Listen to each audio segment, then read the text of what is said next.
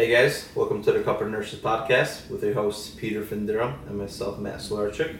This is a podcast where we tackle current health news and hot nursing topics one conversation at a time. Guys, thank you for messing with us. We see the downloads. We appreciate you. We know where you are. We're listening. You are listening, and we really appreciate it. We can say we love you. News, we're getting stuff done, and as time is rolling by, this website should be almost out, guys. So thank you for being patient with us. We'll have a lot of things rolling out in the next few weeks or even days as you're listening to this. So stay tuned and keep on listening, keep on sharing. We appreciate it. Petey, how you doing today? No, I'm doing good. One of my better days. Rainy day here in Chicago, but no big deal, no big deal. But the day seems to be getting a lot shorter. I feel like after the beginning of July, things start to turn to winter almost. Yeah. Yeah. But today guys, we have a special guest on. His name is Kamil Śledz. Kamil is a circulating and scrub nurse, which means he works in an OR. It's our first OR nurse here. He's also in school and becoming a nurse practitioner. He has hopes of working in a clinic or an acute setting with a surgeon, so in the OR.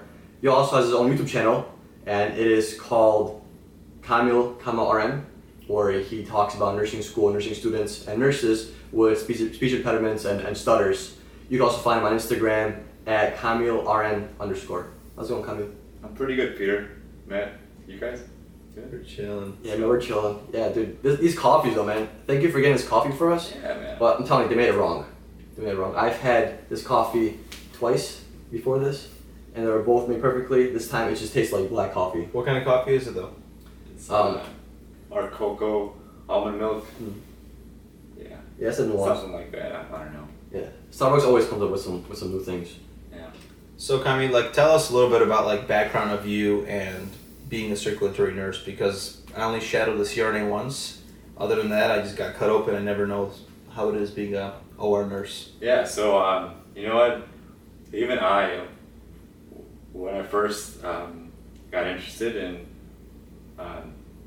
being an OR nurse, I had no idea what a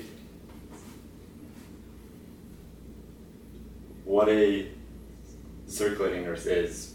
I had no idea. I had a vague idea what a scrub nurse was, from nursing school, but I had no clue. So I did some research before I applied, and so basically what a circulating nurse is versus a scrub nurse. So I'll first clarify that, I guess, right? So scrub nurse is the nurse or scrub tech, a surgical tech who's inside the sterile field. They're actually handing off the instruments into the surgeon's hand. They're in charge of maintaining the sterile field, the back table. That's their job, right? And this could be a RN or a scrub tech. And a circulating nurse is basically the nurse who, it's the person inside the OR that basically runs the show. You're kind of responsible for their OR, yeah. What's happening, right? Yeah, exactly. So as the circulating nurse, I'm in charge of, interviewing the patient preoperatively, ensuring we have the correct patient, correct surgery, correct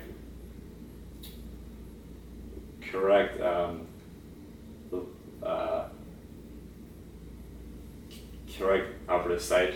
There you go. And also, I'm responsible for all the computer work. I charge in the OR as a circulating nurse. I'm in charge of obtaining any specimens off the field and appropriately labeling them. Also making sure at the end of the surgery all the instruments and sharps and sponges are accounted for, because you don't want to leave anything inside the patient Yes. after a surgery, right? So for example, in the ICU, a stressful day to me is having a patient that's crashing, that I'm getting medications, that maybe family is being a little bit too much, or different kind of scenarios makes my ICU shift hard, right? Yeah. What's like a stressor in your environment as a circulatory nurse that Yeah. you're like, damn, that was a tough shift? So, I guess stressful thing for a circulating nurse is like a hard case or a needy surgeon. Okay.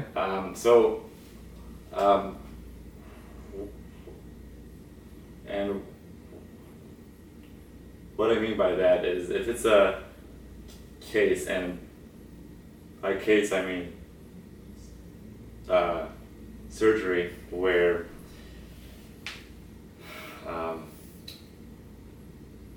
the surgeon is asking for all these things that are not in the room, things that I have to leave the OR for to get, because how operating rooms are set up is that they're in the middle of the department, and in between all the ORs you have this area called the sterile core, which is where they keep all the supplies, instruments, and stuff like that, and it's also where they keep the Pyxis too, Okay.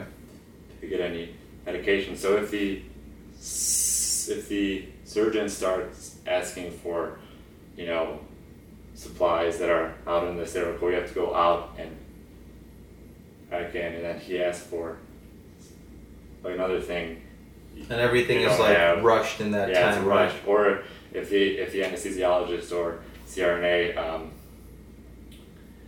decides to order a unit of blood, then it's on me to order it in the chart and then call down to blood bank and let them know that we need this stat, and they either tube it up in the tube system, or I call the surgical aide to go down to the blood bank to pick it up. And yeah, basically like cases that are like hard and where you need a lot of things, and also if there's a few of them in one day, they expect you to turn over a room in like 15 minutes and be ready for the next surgery.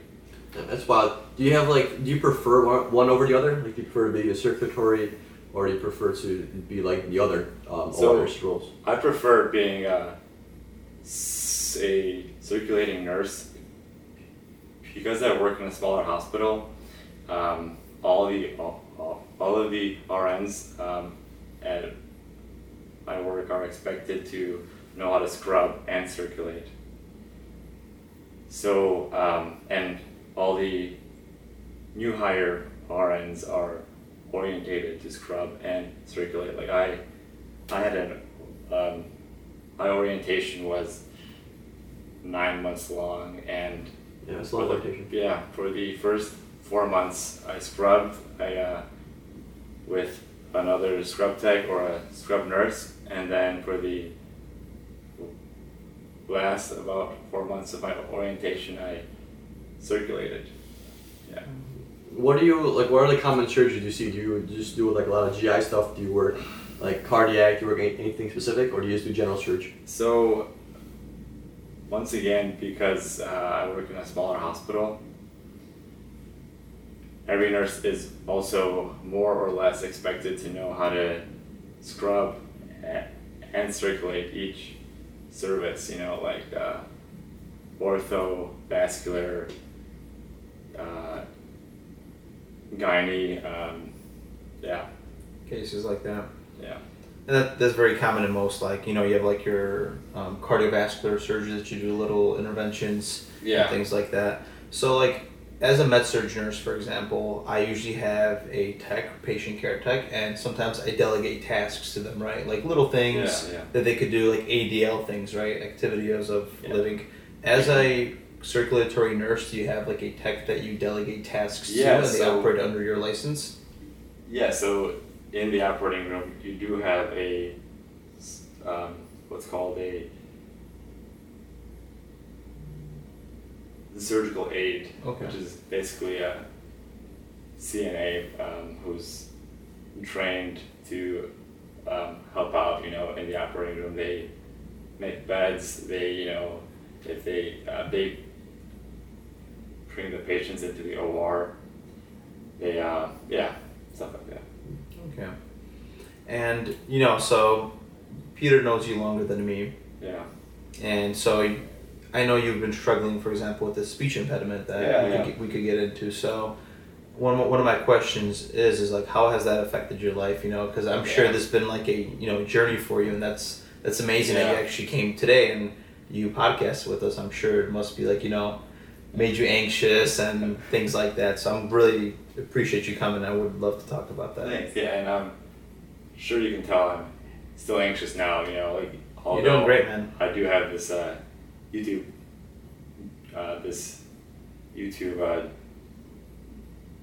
The channel. It's only me and the camera over here. I have more people in the room. It's just like an actual podcast. It's intimidating. But no, like going back to your question, my stutter has like shaped who I am, I think. And when I was younger, and like I started to realize that having a stutter is like not normal. I think I was in I think 4th or 5th grade where like I first started to get made fun of for it. I was like, shit, like what's wrong with me, And then I just started to like close myself off and be shy. But ultimately though, I feel like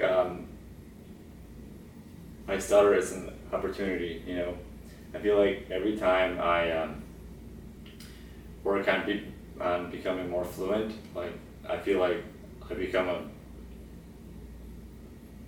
better person, I'm like becoming the best version of myself. Yeah. As in, Yeah, I mean, it's kind of interesting because like I've known you since probably high school, right? Yeah. And like I know you had a speech impediment like, the whole time. Yeah. But I don't know, I didn't think nothing of it. I know, Like, yeah. It was just like somebody to play soccer with, Yeah. just somebody just like you hang out with. I didn't see it like as a big deal. And now even if I like patients or like family members that have speech impediments, like it's not like that big of a deal. Like I don't see it as that big of a deal. Yeah, and I was always so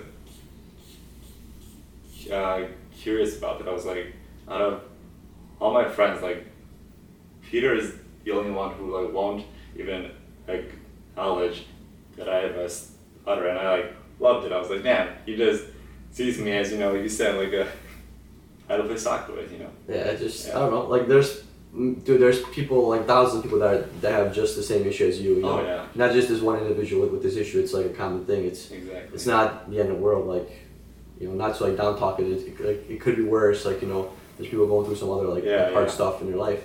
But yeah, I mean I've like literally I don't know like speech impediments like have not been like ever like a big issue like that. And I feel like sometimes we tend to psych ourselves out, man.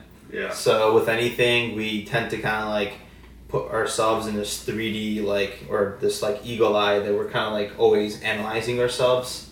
And when you're analyzing yourselves, you're always like, the ego is kind of rising. You're always comparing, oh, I said that. I said it this way. Oh, this person looked at me this way. Oh, she didn't laugh at this. And it's like you're constantly analyzing so much. Yeah. And like what happens is you just get stuck in your damn head. And that becomes so rough. And, you're saying maybe you had that too. And it's like, yeah. How do you break loose of those chains? How do you break away from that, Yeah, because, I mean, I've stuttered before. Like, if I, people, a lot of people stutter. Yeah, by accident, and it's, no big deal. But, the thing is that not the actual act of stuttering. I think it's more, for me, because, I stutter on occasion. If I get nervous or something, I might stutter. No big deal. It happens to everybody. But the hardest part isn't the actual act of stuttering. It's just, the aftermath. Because you're just, thinking about how I would have said differently or Yeah. why did I do that. It's just like not the actual act itself that puts you down. It's the thoughts after it, Yeah, and you just kind of gotta overcome it. Just like it's shit happens, you know. And like you beat yourself up, and I've had countless situations where after an experience I had where I got like I had a very hard stutter, you know, I locked down a word in front of a person I like want to impress or like respect a lot, and afterwards I'm like, damn it, like why did I do that, you know, like I could have just like slowed down, took a breath, and but that gets you nowhere, you know. And it makes it harder because we built this program where we wake up the next day and we think of that memory, Oh, geez. and then you remember the thought that you told yourself yesterday, so the same thought is creating the same emotions, and Yeah, you feel yeah. and it's like you're high on your own supply and you're putting yourself down every single day. And like I could relate to you, man, because you know, even though I advocate for like self-love, I always talk about it, like I am my own like hard critic and I beat myself up, man. Like my mental game, it's the reason why it's so hard is because I developed thick skin from the interior because I beat myself up all the time. Yeah. I recently heard this YouTube video. Like there are these two brothers. I think they're from Sweden or Norway, but they have also stutters, and they have this like cool approach where they treat stuttering as like a symptom of something else like that's going on in your mind, because obviously, you know, anatomically speaking, I have all the, you know, organs and everything to like speak, right? All the parts, and it's just like it's a symptom of something else, and that can be even applied to like anxieties and all sorts of stuff, not only a speech impediment, right? So do you know if like has anybody like is there any kind of genetics that could like impact it, or is Yeah. like an event that could happen, like do they know where like it stems from, like what part of the brain Yeah, maybe so- is affected? There's not much known about stuttering. Like you said, there are cases reported where it's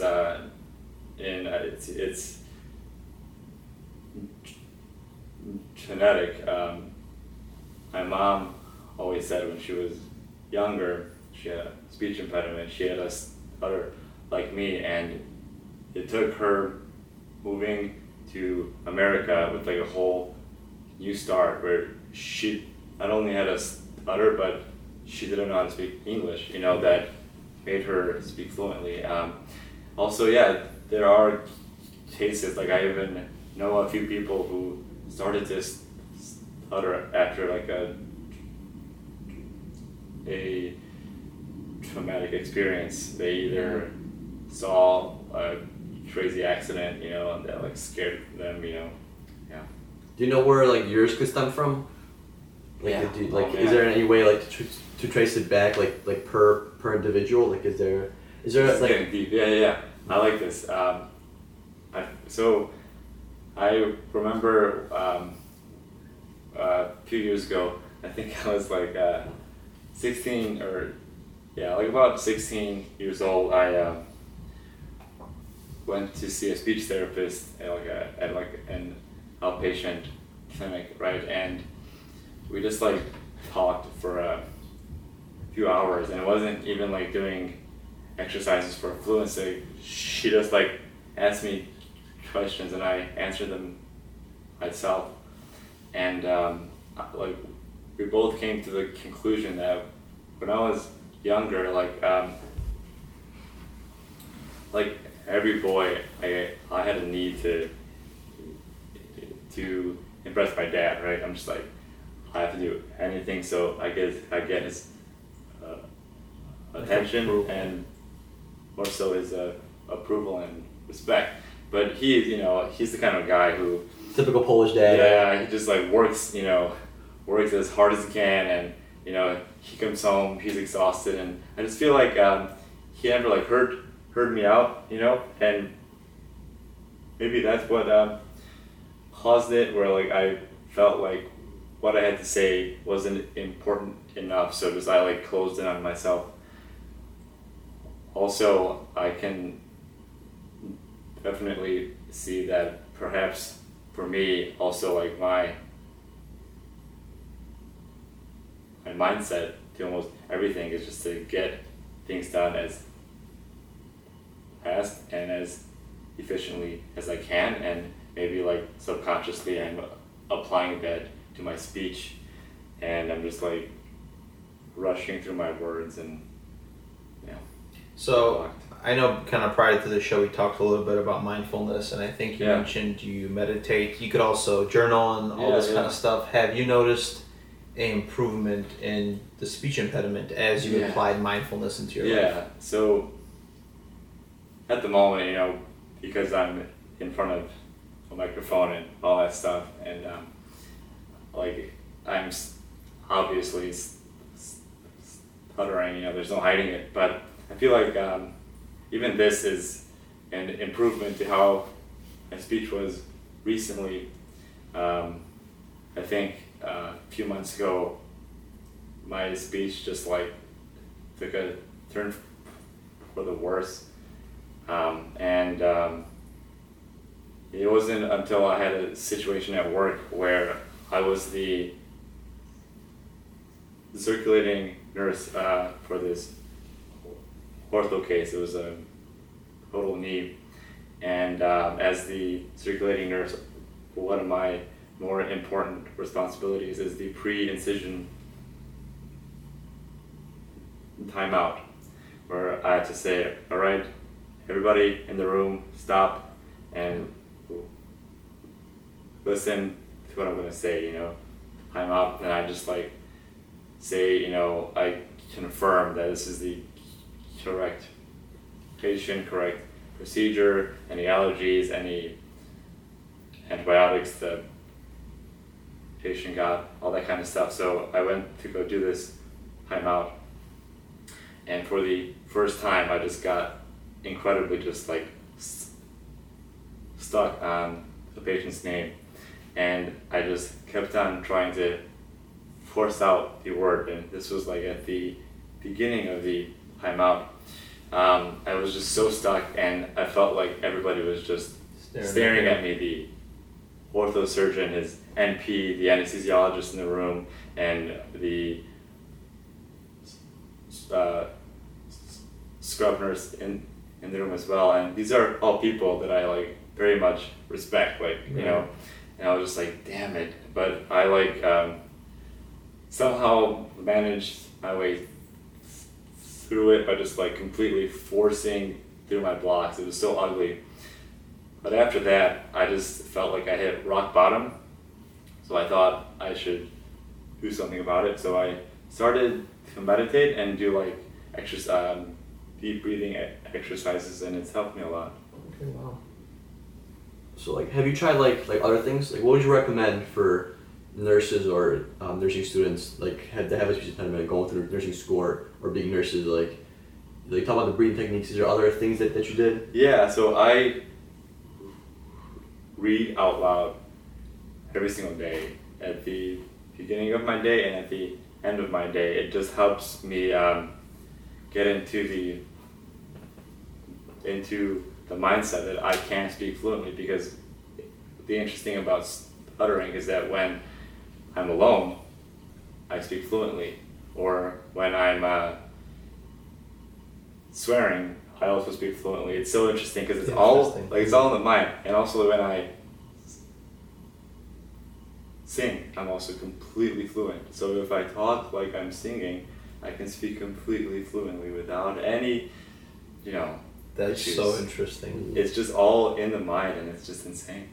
I'm trying to wrap my mind around this. So you have no like symptoms technically when you're singing and when you're alone. And swearing. Or when I swear. Swearing. Yeah. The swearing comes from the Polish genetics. Yeah.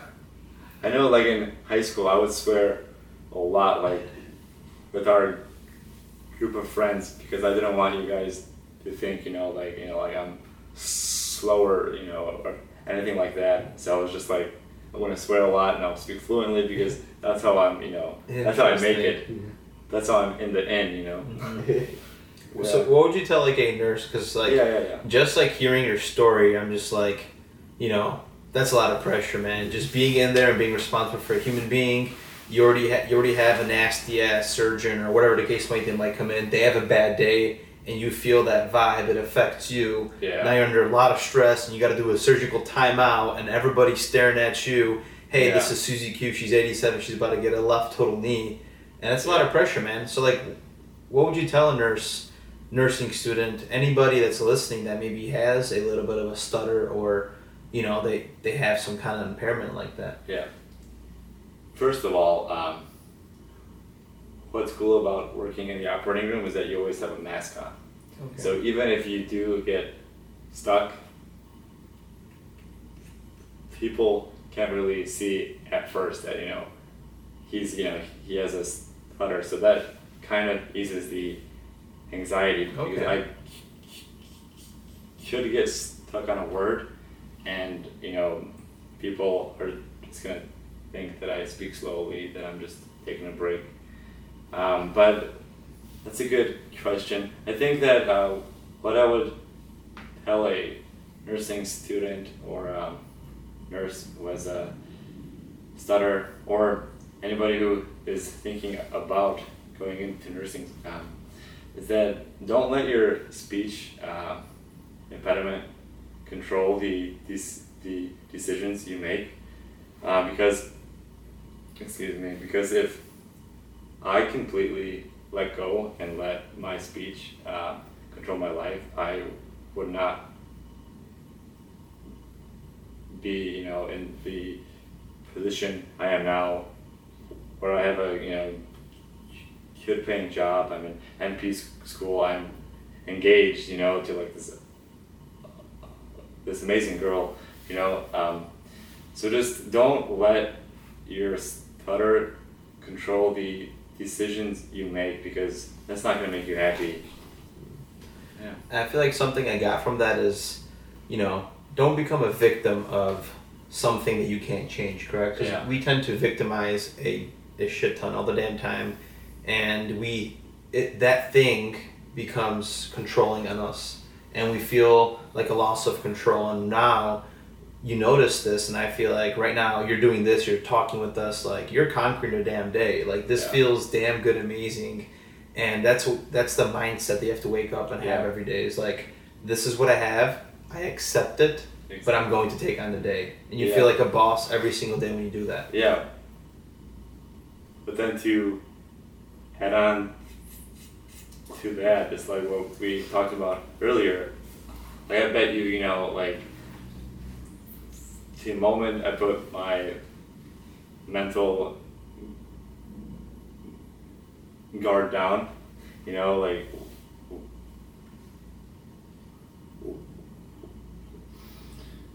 whether it be after a stressful day or, like late at night when I'm having a hard time falling asleep, I'm gonna think back to this interview and be like, damn, I could have spoken so much more fluently, and then I become like a, like you said, my own worst critic, like instead of focusing on the fact like I conquered my fears and I went on a podcast like this, instead of thinking positively, automatically I'm just like, no, like I could have done much better. And yeah, it's crazy how our mind works that way. It is. It's a lot easier for us to remember somebody that did something bad to us than somebody that did something good to us. Like you always remember, like when somebody pissed you off or when somebody said the wrong thing to you, or one small thing. It's one small thing. Yeah. But all the other times, they brought you candy, they helped you with other stuff. You don't remember. Like you don't remember any of this. Yeah. And that's how you kind of are with yourself too. And what's crazy about it is like once you have these thoughts and you continue, it hops like a cycle. It's like a loop. Yeah. Like the more you think about it, the more negative thoughts about this you have, the more negative thoughts you're gonna have in the future. Why? Because like your brain is so used to these negative thoughts where that's the norm. It's easier for you to think these negative thoughts because you've been doing this for the last 3 months, 4 months, 6 months, X amount of time. and it's a lot harder for you to break that cycle as longer as if it like keeps going on and on. Yeah. It's a lot harder to insert a happy thought and a positive emotion, when you've been thinking about these negative things for 6 months. Yeah. It's hard to break the cycle. Like with anything, even when you're eating unhealthy, it's hard to break that. Oh, If you smash McDonald's once a day for the past 2 months, and then McDonald's hits the spot every time. McDonald's, no matter how often you get McDonald's, it always hits the spot. Those McNuggets always fire. And if you keep doing that day in and day out, it's going to be so easy for you to keep doing it, and it's going to be so much harder for you to break that cycle and actually cooking yourself a meal. It's kind of how it works mentally too. It's you basically build your mind, and if you build it the wrong way or you keep living the wrong way, it's just gonna be a cycle, and you're never gonna get out of it, like drugs. Yeah. And I think like the biggest difference I noticed about the cycle is like travel nursing. Like you completely live somewhere else and you work a different damn job, and it completely like breaks that damn program that we built. Like you don't realize how routine your life is till you do something different. I don't give a shit what you think. You might know yourself so well. If you change your routine, you'll pick up on the littlest damn thing. Like imagine living in a new place and just figuring, like you have to put mental capacity into figuring where plates, spoons, forks are, and things like that. And then you start like reprogramming those building blocks that created and enslaved you in a way. It's like reverse engineering, and that's why people say vacations are a good thing, because it's a break from your cycle. Yeah, that's good. I guess like another thing that I wanted to add to your ramble. Previous your previous question there about like what I would Matt's back on the pipe. No pipe. Like what I would add, like say to a nurse who's wanting to get into nursing is that also once you find your rhythm, right, things get much easier speech-wise. Like you, at first, I feel like you're just intimidated. You don't know what you're gonna have to say, because with people that stutter, they always think ahead, like, what am I gonna have to say, like, and then they see if they're gonna get stuck on that word or not. So once you get that,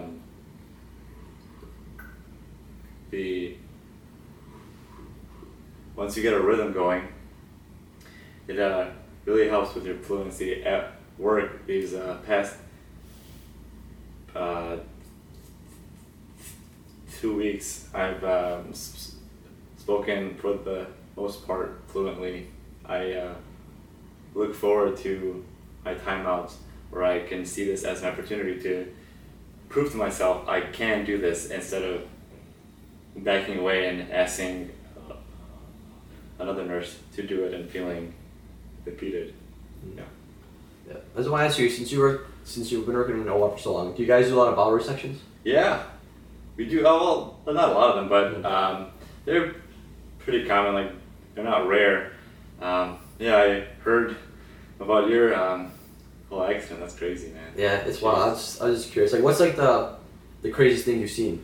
Oh man, that's hard. That's very hard. So like, not including foreign body removal. I feel like the most insane thing I've seen, and this is hard because you see a lot of things, that are cool. But was we had this young guy. He was I think in his late 20s or early 30s. He had sickle cell disease, and which caused him to have chronic, long-lasting erections, like all right, to the point where like his penis would become ischemic. It was like extremely painful. Like, it was insane when I was even like interviewing him, and I just like went to go adjust his sheets, even that like light pressure, he was like in extreme pain. He's like, oh no. It was insane. So what the like usually what is done with these kind of with this condition, which is called ischemic priapism, where the erection won't go down because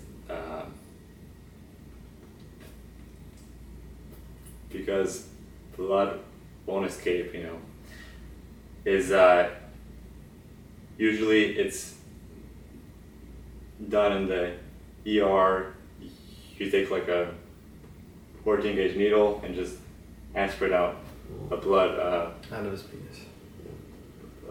specifically from the corpus cavernosum, which is like the tissue that fills with blood and gives you an erection, right? And this guy had it so bad that he had to go into the OR. The urologist said, that if this happens to him again, he's gonna have to get his penis amputated, right? So what they do, like they mangle the hell out of the penis. It was so hard to even watch, but like I just like Damn. watched it because I was like, I've never seen this, and also it was just like interesting too, where so they make 2 incisions on the client's penis, like next to your urethra with a knife. They just go in, and then they take these like long, they're called dilators. These like long like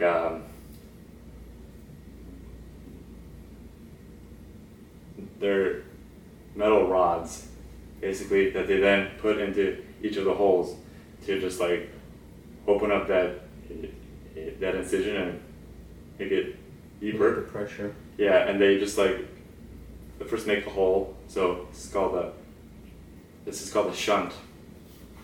And then after that, the urologist squeezes the penis to just get all the deoxygenated blood out, all the clots out and everything.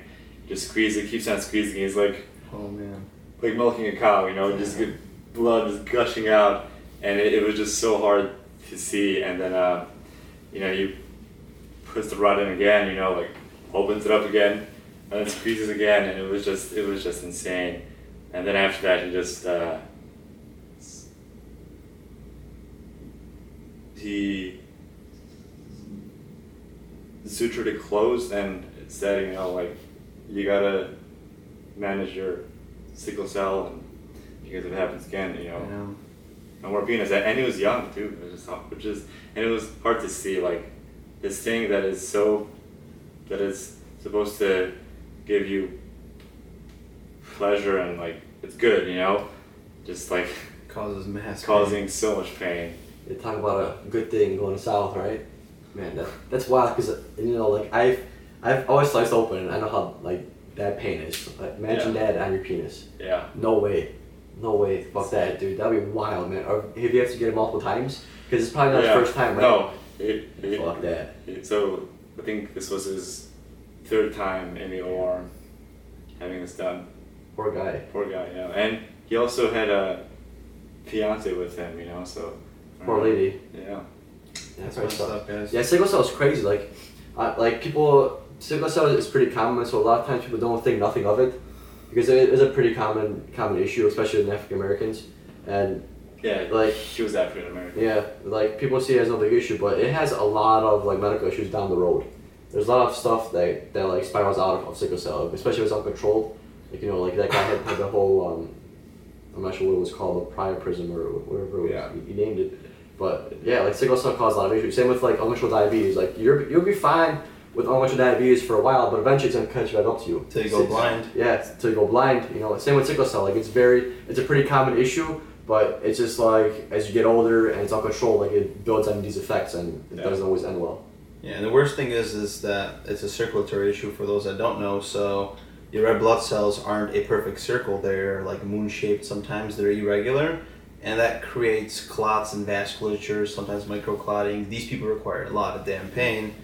Oh, yeah. And as Lack of O2. lack of O2, and as in this case, freaking clotted up his penis, and he needed to get that milked. That's Yeah. actually very, very vivid.